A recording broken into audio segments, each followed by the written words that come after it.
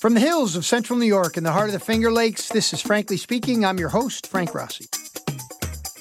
My guest on this episode is Brian Whitlark, USGA Senior Consulting Agronomist in the West Region. And if you're a listener to this fine podcast, you will know Brian as a regular contributor from the Desert Southwest. My conversation with Brian includes discussion about overseeding desert golf courses and the role that pigments and paints might play in reducing overseeding. Of course, applying those products requires a well-functioning and precise system, and that's where Frost Technologies comes in. Buying a sprayer just because of the color of the metal does not make sense anymore, especially if you're using GPS-guided systems. Frost Technologies specializes in spray technology, so they are your application experts regardless of the color of your metal. Learn more about this exciting technology at frostserv.com. That's Frost, S-E-R-V.com.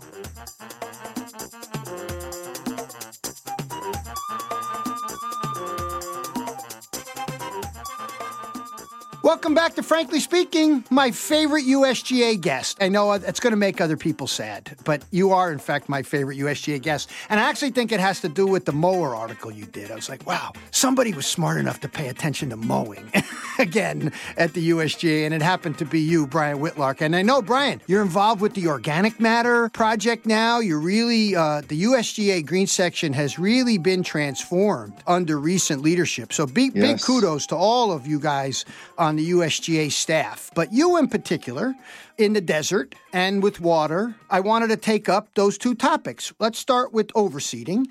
The overseeding typically happens, I think, somewhere in the middle to the end of October in an ideal world.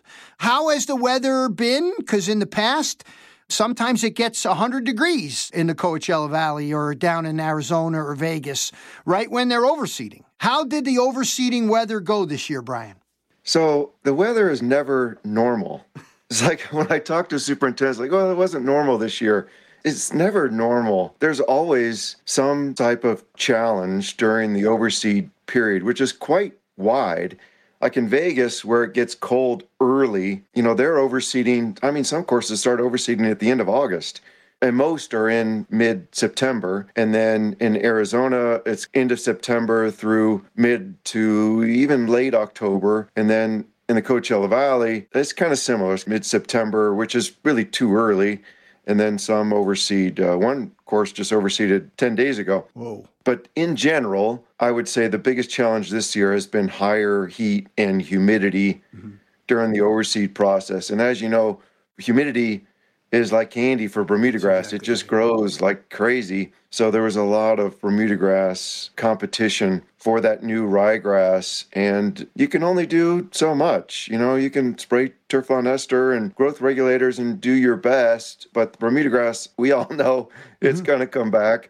You only have so many fungicides in your arsenal to combat Pythium. So in general, this year is definitely more challenging than last year. In fact, last year was one of the more ideal overseed windows as far as weather goes. And then we had some rain, so some guys had only had seed down for 3 or 4 days, and that seems to be kind of the window where the ryegrass is really at risk of moving with a rainfall event. And some guys were spending $30,000, $40,000 on seed to reseed areas because seed washed away, and that's really tough because you've got this overseeding window of some only have 10 days, some have 4 or 5 weeks. But you're limited to that window. Everyone's sort of ready to open the golf course. And if you have a rainfall event and it messes up that overseed window, it's tough to recover. And then it got cold. Right. So we kind of go from this overseed season where it's hot and humid, and then boom, it gets cold. And now the ryegrass takes 13, 14 days to germinate, so you're kind of sitting on seed, and the birds are eating it. Well, at least it's holding back the Bermuda because it's cold. So let's take this apart. You gave me a lot to unpack here. Let's start with the weather. I have heard, basically in the desert climates, golf courses will live and die by when those rains come in the fall. Right? Those monsoons that come through. They get that 3-week snap of a little bit of rain and humidity that they say is oppressive at 30%. Come up here in the summertime, and I'll tell you what oppressive humidity feels like. So first off, it's been a couple of good years, I think, for growing good Bermuda grass. Is that correct?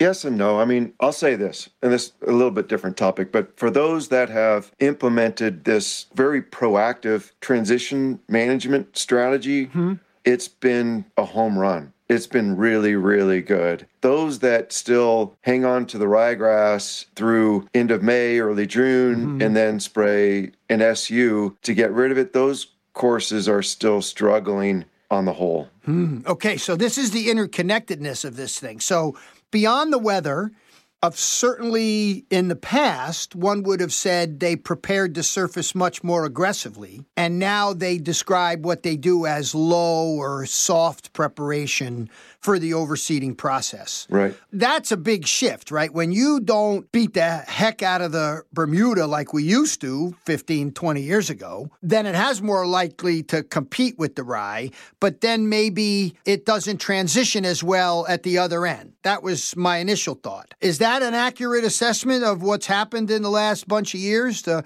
preparation has changed, and so Bermuda grass stays a little bit more competitive longer? Absolutely. We don't have a lot of data to support those ideas, but I think those are probably accurate. One thing I do question is for those that still fairly aggressively prep, which means, some vertical mowing, maybe one or two directions. Maybe they use a springtime rake to stand up the Bermuda grass, and then they're scalping at 275, 300. That's kind of on the more aggressive prep strategies now. But if there's humidity, and you do all that, the Bermuda grass is sort of triggered to recover. So ultimately, that probably hurts our transition. I almost think that process creates more competition for the ryegrass. Frank, I don't have any data to support that. That's okay. We got a podcast nobody listens to, Brian. Yeah. You don't have to worry. Nobody's listening to this. One course I just went to in Coachella Valley last week, they didn't do anything hardly to their roughs, which is pretty typical. Maybe you scalp at 3/4 of an inch and you call it good. You throw the seed, you turn the water on. And the roughs were gorgeous at a lower seed rate than the fairways. So the fairways, he had prepped a little bit more aggressively, not overly aggressive, but, they tried harder on the fairways, and the fairways were thin. I mean, the Bermuda grass had already... The common, anyway, had already gone off color a little bit due to some frost. And the fairways were thin where he didn't do anything in the roughs.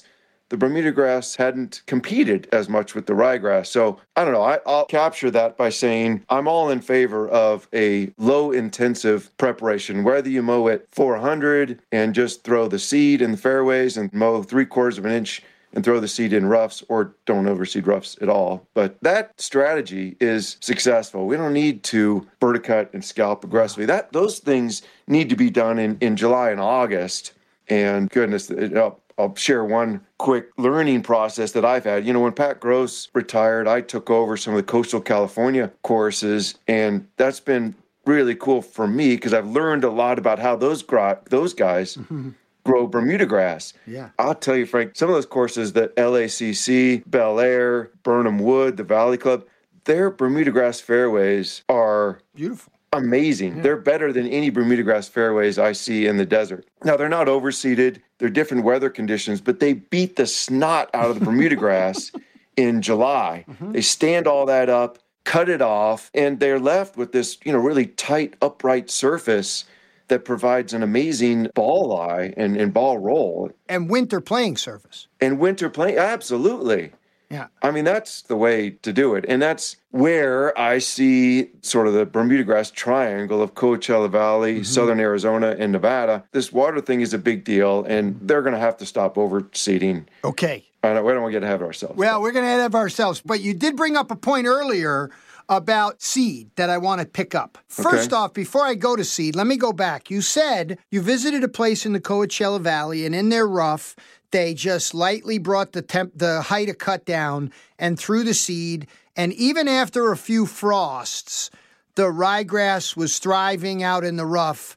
And if there was Bermuda grass, it didn't go off color from the frosts. Is that what you're saying, or was that rough really got all a catch of ryegrass? The Bermuda wasn't as competitive because it was a little bit higher. Yeah, the Bermuda grass wasn't as competitive, and the ryegrass was denser, despite a lower seed rate. I believe the seed rate, that golf course in the Russ was 500 pounds to the acre, and I'm pretty sure it was 750 pounds to the acre in the fairways. In Coachella Valley, seed rates are generally higher than what we see in Arizona. 500, 550 is pretty common in fairways, and for a lot of courses in Arizona, they're not overseeding roughs, which is great.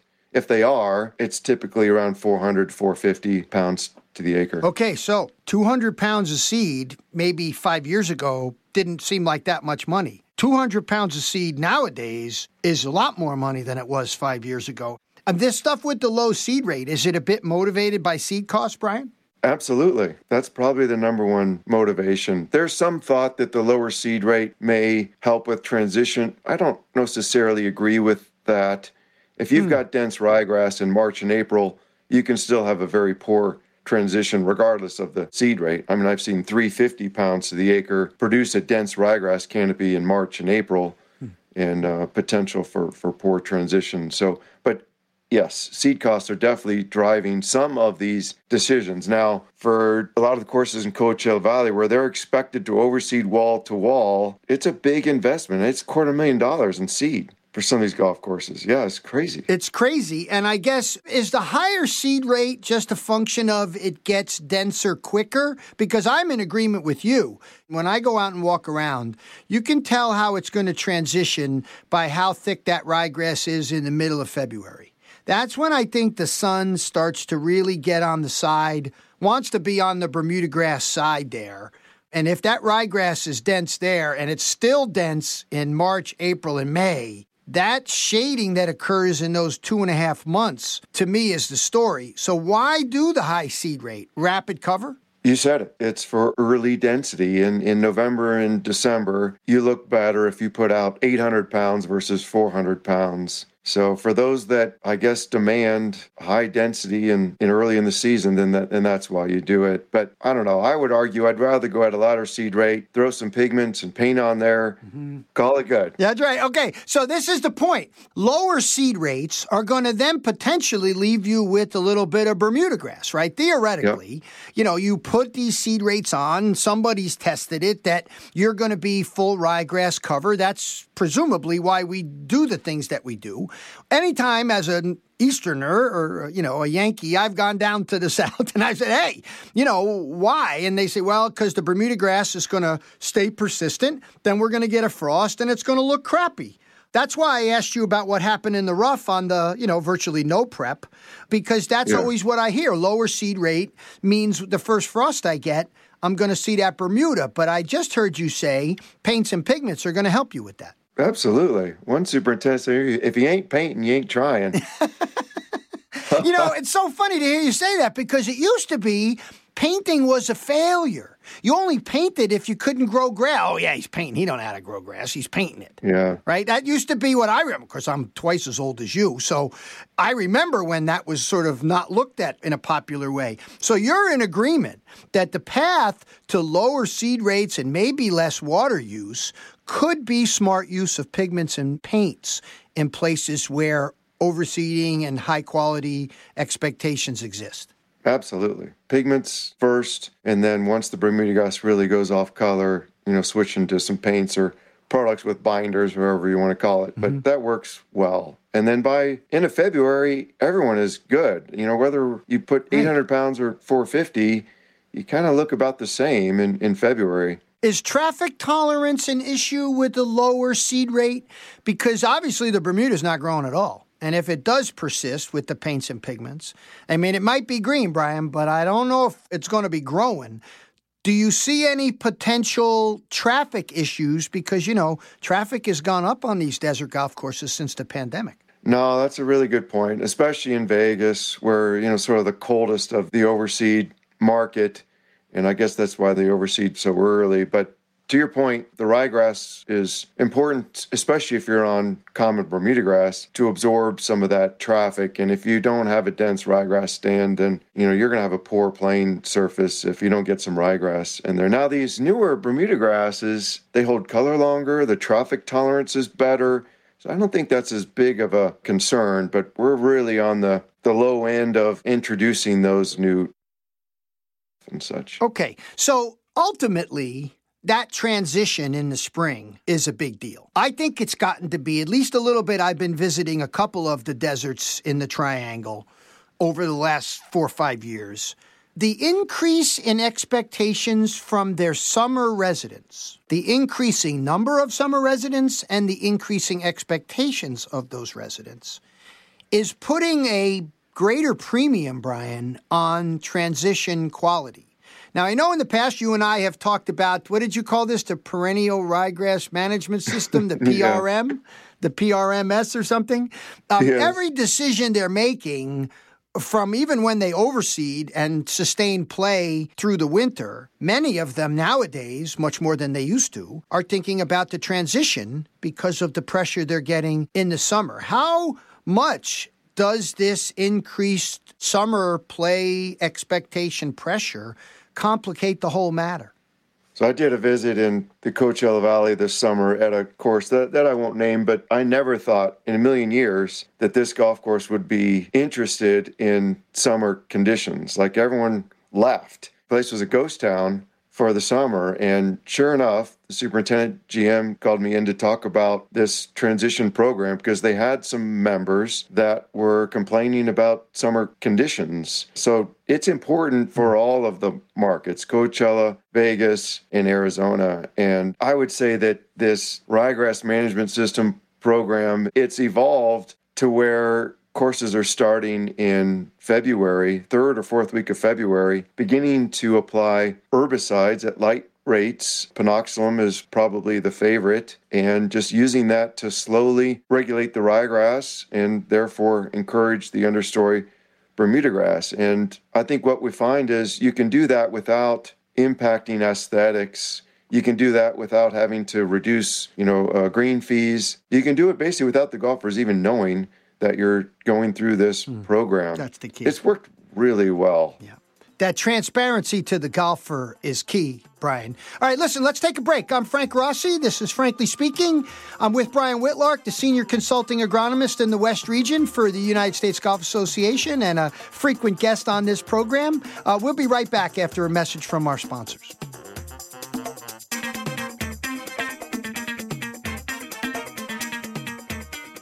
As we are learning, water management is a major concern for golf course superintendents in the arid regions of the U.S., especially the desert Southwest. Supplemental products with proven performance in these regions, based on university research at places like UC Riverside, are worth a look. When you look for the research, you will see that the plant food company products are performing well in the toughest conditions. Learn more about improving water management and stress tolerance from your local plant food rep or at plantfoodco.com.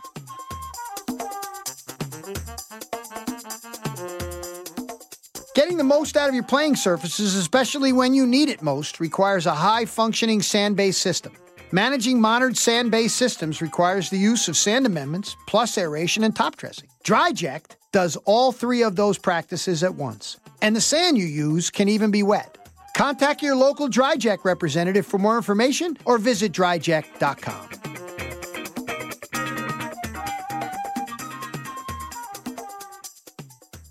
Welcome back to Frankly Speaking. I'm with Brian Whitlark, Senior Consulting Agronomist for the West Region of the United States Golf Association. And the USGA has been a leader out west. I remember the wastewater summit many, many years ago. They did right after Ted Horton did that recycled water project with the Pebble Beach Corporation, and Ali Haravandi was really involved. So the involvement of the USGA in water is nothing new. And I was on the research committee for a couple of years. It certainly is, even when no one was talking about it, a driving force of research, because it takes a long time to sort of solve these big problems when an industry becomes dependent on a particular resource. Like the auto industry needs some sort of energy, we need water to do it.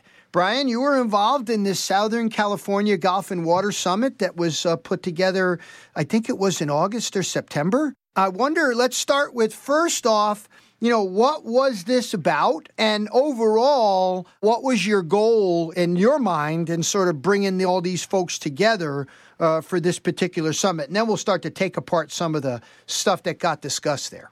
Yeah, so this first water summit, it was really well attended. We had 220 folks in attendance, and I would say the overarching goal was to bring all of the water conservation strategies to light in front of an audience of regulators. So the primary audience for that meeting was the water purveyors, the water regulators in Southern California, and they played a big role in this meeting. They gave some presentations on how water moves throughout Southern California and talked about their projects moving forward, a lot of which was to improve the infrastructure in Southern California, including plumbing water from reclaimed water plants to golf courses and that sort of thing, which is, as you can imagine, is very costly, but it's an important strategy for golf courses to save potable and groundwater and switch into reclaimed water. Okay, that's perfect. Let me ask a couple of clarifying questions about the audience and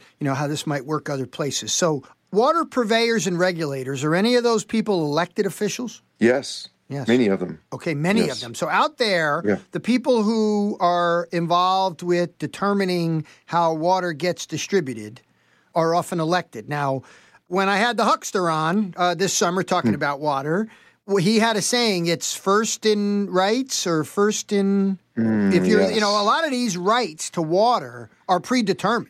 That these people might have some say over it, but the way the water gets allocated is predetermined. Are these the people who determine it, or is it determined by when you own the land and how you have rights to the water? I'm not sure I'm the best person to answer that, but the regulators, they source their water from different sources, whether it's Northern California, groundwater, reclaimed water, and then they're delivering that water to golf courses. And based on state and in the future, some federal demands on water, it's very regional, but they've been imposing restrictions then on golf courses, maybe 15, 20%. But many courses in Southern California were under some form of restrictions this year. Yeah, and again, you mentioned what I was getting at here. Is this a regional thing? In other words, you did it in Southern California. Vegas needs to do one. And probably the desert Southwest, Phoenix needs to do some. Is that how this is going to have to be? Yeah, so we have a summit planned December 7th in Northern California, and that will be a little bit different meeting where the audience will be more golf facilities, golf course owners, GMs, golf course superintendents. And then we have one in the works of planning January 11th in Coachella Valley. And again, Craig Kessler from Southern California Golf Association has been a big part of putting that meeting together. In that meeting, the audience, again, will be golf facilities. And then we've heard from Southern Nevada Water Authority and Southern Nevada Golf Course Superintendents Association that we want to do a summit there and in Phoenix. So it's been really popular, and obviously with the Colorado River in such dire straits, there's a lot of discussions about what we're going to do in the next 10, 15 years as far as water, because even California is going to have to take some reductions on the Colorado River water allocation. Okay. So it sounds like it started out, like you said, this person from the Metropolitan Water District of Southern California talked a little bit about maybe how water works through the system. I mean, I'm sure there were some golf people there, some golf course superintendents. I know Jim Baird was there, academics were there. Is it a surprise to learn about the way water works out there, or is it really known by all the golf course superintendents, the way the water works out there? It was new to me, and I think some of the superintendents I talked to, they just appreciated the transparency of the meeting and learning how these regulators source all their water and their challenges. The golf courses, we often think, they think of their own challenges, pumping groundwater or getting reclaimed water, whatever source they're trying to get a hold of. But hearing it from the regulators, the challenges that they have trying to source water from Northern California, which is a big part of their water supply, and then producing enough reclaimed water to supply users, and again, that's where their federal dollars are going to be going in the future, is what they mentioned was the infrastructure surrounding reclaimed water and a little bit on desalination. And I know Arizona has been discussing a desal plant in Mexico to exchange some water rights. Yeah, I'm mixed about, I know we rely on recycled water and desalinization, but when I start to think about them and I think about energy costs and fossil fuels, and hopefully they're connected to a solar operation, because the greenhouse gas emissions associated with that water use is not minimal. I don't think it's entirely known, Brian, but it's not minimal. Now, listen, here's where I want the two sections to intersect. Brian Unruh stood up and talked about how the median water use in the Southwest, overall water use has gone down, but the median water use has gone up a little bit from 3.4 to 4.2 in 2020. I guess I'm going to put you on a spot a little bit, ask you, is 4.2 more than we need? And back to the overseeding discussion earlier, if you don't overseed, you're still using some water. When we have this summit and you have a person like Brian come in and talk about the actual data, you see that median water use is going up. We're struggling with the overseeding question. In your mind, you must, for these three regions, have a sense of, okay, this is the amount of water I think they need. This is what I think, we could be living with.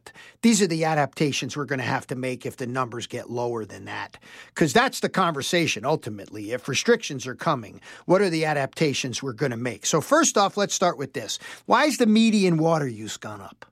I don't know the answer to that, but you're right. So per acre, water use has gone up a little bit. About 0.7 of an acre foot, looks like. Yeah. So a big part of that is how courses even report their water. If they're using their pump station, it's not the most accurate way to report their water use. So that, honestly, statistically, that may not even have seen an increase in water. We're doing a project in Arizona where we're using a third party to collect acreage, an accurate representation of irrigated turfgrass acreage in Arizona right now with the Arizona Alliance for Golf. And just getting accurate data, that's a big part of this project to share this information with the Arizona Department of Water Resources is, all right, here's an accurate representation of how many acres that we irrigate. And then with water meters, we can more accurately tell a story of how much water we're using per acre. Some of that is just inaccurate information, I'm afraid. Like the Arizona Department of Water Resources, they have all these records of turfgrass acreage, but much of it is inaccurate, and we're trying to overcome that with this project. Well, and the Deacon system you guys offer that we've been working with here can give you accurate, that's one of the benefits of getting that system is it really gives you, it maps the whole golf course, or at least gives you the ability to do it very accurately. But it does lead me to another question about amount of turf and the amount of water we use. If I was a regulator and I looked at this and I didn't know the nuance that you just mentioned, that maybe this isn't the cleanest data, maybe this is within the variability that you get in collecting this data, the 0.7 of a difference in acre feet. But it does say, well, let's just cut down the amount of turf. Now, you and I have talked about this in the past. Do we still have a lot more turf removal to do on golf courses in these areas? Absolutely. Okay. Well, what are we waiting for? For the price of it to go up? Yeah, it's expensive to remove turf. And then what do you plant after you've taken it out? But when you go to Scottsdale, the average golf course is about 65 acres of irrigated turf. When you go to the Coachella Valley, it's high. It's 110, maybe 120 acres of irrigated turf. In southern Nevada, they've done a nice job of removing turf. But I don't know if you've heard this, but the Southern Nevada Water Authority is going to change the allotment from 6.3 acre feet per acre to 4 acre feet per acre. You can't overseed at 4 acre feet per acre. There's no way, not in Las Vegas. And I'm not even sure we can grow Bermuda grass at 4 acre feet per acre, to be quite honest. Wow. Yeah, that's a big deal. And you say they're already pretty close to what Arizona is in getting their acreage down. So they're not going to get out of this by just taking out turf. No, they kind of used a strange way to calculate it. They kind of used historical acreage. And so if you had 110 acres of irrigated turf and now you have 90, your allocation is based on that original acreage, which is a bit confusing to me. So a course that is a new golf course that did the right thing, they built 80 acres of turf. Well, now they don't have that fudge factor involved. So, they're going from 6.3 to 4 acre feet per acre on 80 acres. Well, they're in a real bind, that golf course. They can't overseed anymore. They have to change grasses. They probably have to change to Tiff Tough or Tahoma 31 or one of these new varieties from Dr. Baird's program out of UC Riverside. So they have to have all that expense. They may need to upgrade the irrigation system. Some big changes that are coming for some of these facilities in southern Nevada. And you're saying that the 4 acre feet is not even enough to grow a certain amount of Bermuda grass in the desert. It's really tight. I mean, the consumptive use for just the ET alone, don't quote me on this, it's about 4.5 acre feet per acre. And that doesn't include irrigation non-uniformity. Wow. So if we include that, which you have to, yes, we're probably up to 5.1, 5.2 acre feet per acre in southern Nevada. The ETs are higher there. Although they're a little bit cooler, they're windier and drier. So the overseeded requirement in southern Nevada is about 7 acre feet per acre, honestly. Oh. So trying to grow Bermuda grass year round at 4 is really tight. So they're going to need to remove turf, change grasses, and some other strategies. We're looking at soil moisture sensors. We're looking at drip irrigation. Okay. I noticed I actually watched your presentation. They're online. Anybody can see it through the Green Section Record article that was published back in September. And you talked about how upgrading an irrigation system has an expected life. And when you do it, you could theoretically improve 60% efficiency to 80% efficiency. And mid-80s in many ways is the gold standard. Before you said anything about wind, and I get Huck talking about nozzles, how we can go that next level. But in general, that mid-80s is a number. What then is stopping us from trying more drip, at least on T-tops? We did it in Martha's Vineyard, where we wanted to stop fugitive water from going into the rough and getting weeds growing. I don't know that that's as big of a problem in the desert as it is, in the humid, wet Northeast. What is stopping some of these major adaptations like drips or like either widespread soil moisture meters or model water use? You can, if you take enough sensor measurements, Brian, we've got machine learning. You could pretty much predict the soil moisture across that property. We're getting there. What's stopping it? Is that we still have more water than we need? 2 big topics you hit on there, the drip and the in-ground soil moisture sensor stuff. Without a doubt, drip has been a home run in teen grounds. It's a no-brainer. They're pretty easy to install. It's not that expensive. And the savings is huge. I mean, it's 50 to 80% savings compared to overhead irrigation. And you eliminate that unnecessary, unwanted vegetation growth, weeds and such around the teen grounds. Yeah. To me, that's an easy button. Where it becomes more complicated is to upscale that to fairways, roughs. So who knows, but we are looking at that. We have a couple golf courses that have agreed to install drip irrigation in 1 or 2 fairways at their property. So we're in the planning phases of that right now. There is a golf course in Morgan Hill, California called the Institute that has drip irrigation in 2 of their fairways and have had for about 6 years. And the savings are significant. Yeah, and it's a challenge in undulating ground. That's teen ground's good because it's flat, right? But when you start dripping, you start to get that lateral flow of water if you don't engineer the soil properly to, do the wicking it needs to do, right? That's what makes teen ground ideal and makes sloped ground more challenging. But listen, we got a lot of smart people studying this thing if we put our mind to it, right? I just really feel like this is something we just haven't leaned into, but it could get solved. Now, let's leave the drip there. What's the hot button around the sensors? So a couple years ago, I tried to start a study with about 20 golf courses using in-ground soil moisture sensors, and it sort of fizzled a little bit, but we had a few adopters, and those continue to use the soil moisture sensors. But, Frank, the big leap is you put these sensors in, and the idea is to use that information every day to make decisions on pushing the buttons to turn the water on or not. But many haven't made that leap. Like they use the data, they look at the data occasionally, but to use it rather than use ET to make irrigation decisions, that's where we need to go. Now, there are a couple. Tyler Truman is one that really stands out in the Coachella Valley.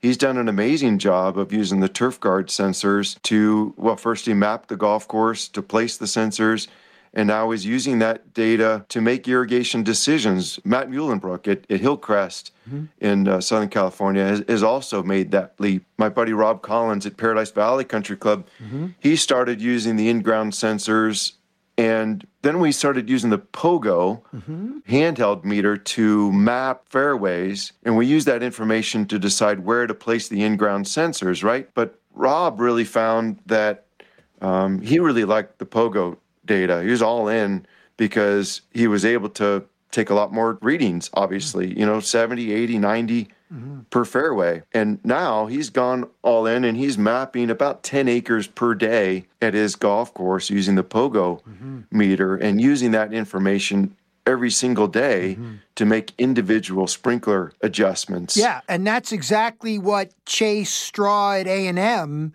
has been promoting, and we talked about on this fine podcast this past summer. The exact thing that Rob is doing is the path to more efficient water use. Listen, I've kept you for too long, and I want to be respectful of that time that you have, all the people you have to serve there in the desert Southwest. But this particular audience of water purveyors and regulators, right? You brought all these people together. You had Jim Baird talk a little bit. You had a bunch of superintendents talk. I was very keen on this. I think this is a really important bellwether for the way our industry is going to address water use moving forward. That's why I wanted to have you on and have this conversation. The question I got for you is, how did it resonate with the people who make those decisions?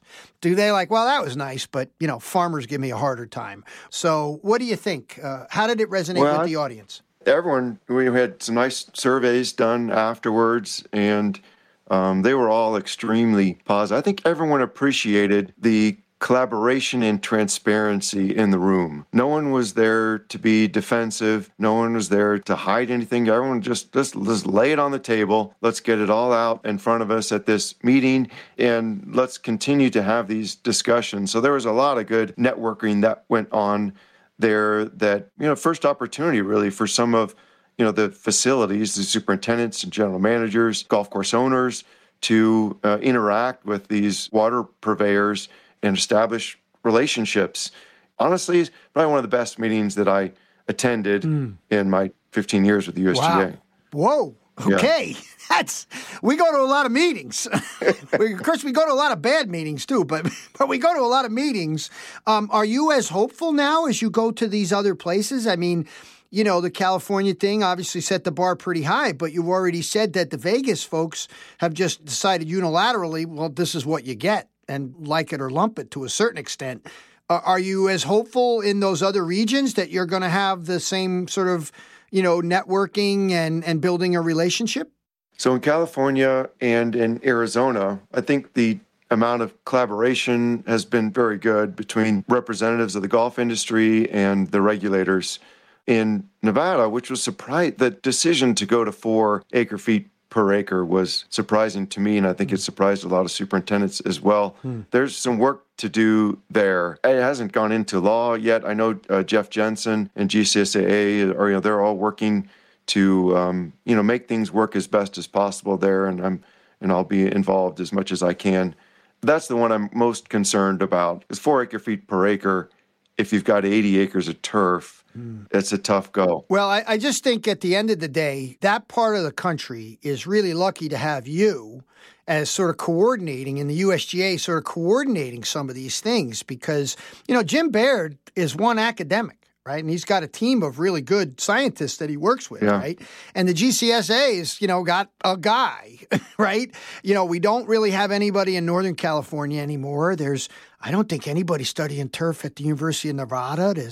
Has anybody replaced Kopech in Arizona? I mean, I know there's some new USDA people that you've been working with down in Arizona, either breeding or just understanding water use a little bit better. So that's a bright light. But, as a researcher, I'm a little worried that, we're already behind on this. If we're moving to aggressive stuff, lowering these rates, the science isn't going to be there necessarily to help the industry. So I'm a little worried we're a little short on research. Is there any discussion about more research, not just you guys, but maybe in the academic realm? We don't necessarily need turf people. We need people who, understand how soils and plants work, and they can adapt their skills to what we want. Is there hope? There's discussions about hiring a replacement for Dr. Kopak and Paul Brown. Unfortunately, Kai Umeda just retired. I mean, fortunate for him. I know he's loving life now, but we really miss Kai. And you said it. Dr. Baird, another Dr. Pretty. I'm blanking her last name. At Cal Poly, she's done some work at her program with some soil moisture sensing studies. So I don't want to leave her out and her program out. But you're right, it's limited, and you said we're behind, and you're right, especially with the turfgrass breeding. As you know, it takes a long time. UCR Group is about to release 2 cultivars. It may be 2024, before they get released, but there's some progress being made. But if we're going to find a grass that stays green and grows in southern Nevada year-round, we're a long ways away from that. With Bermuda grass, now we're looking at some zoysia, Frank, which has been interesting. I'm cautiously optimistic about some of these new stadium. Zoysia grass has been performing quite well at a few locations. But to get back to your original question about researchers, I think it's really going to be up to the golf course superintendents, incumbent upon them to do some of the research themselves. And guys like Greg Neindorf at Shadow Creek, Rob Collins in Arizona, and Curtis Tyrell at Desert Highlands, those are the guys that are been willing to adopt these new technologies and do some of their own research, because you're right, we don't have the capacity. Jim Baird's only one guy. His program is killing it. I mean, he's going all over. But we're going to really have to rely on the superintendents to try these new grasses and strategies and see if we can save 20-30% water. Well, I'll get you out of here on this. You just hired a really good expert in Mateo to join the USGA Green Section. So congratulations on a great hire, particularly in this area. He's got a wealth of expertise. I think he's going to be a great addition to the team. Brian, thanks so much for taking the time to join me. Brian Whitlark is the Senior Consulting Agronomist for the West Region of the United States Golf Association. Brian, I hope you have a wonderful holiday season. Thanks a lot. You too, Frank. Thanks, buddy. Take care.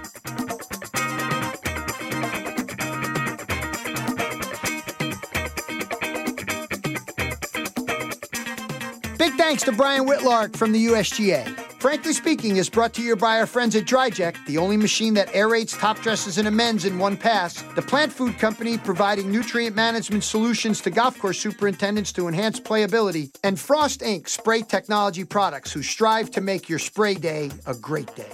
You can listen to us on Blog Talk Radio, Apple Podcast, and Stitcher. And if you listen on Apple Podcasts, leave us a review. Frankly Speaking is produced at Rep Studios in downtown Ithaca, New York by Nate Richardson. Big thanks to Marketing and Business Management, John Kiger. Graphic Design, Nicole Rossi. Theme Music, Tucker Rossi. And Executive Producer, Peter McCormick. I'm Frank Rossi. Thank you for joining me.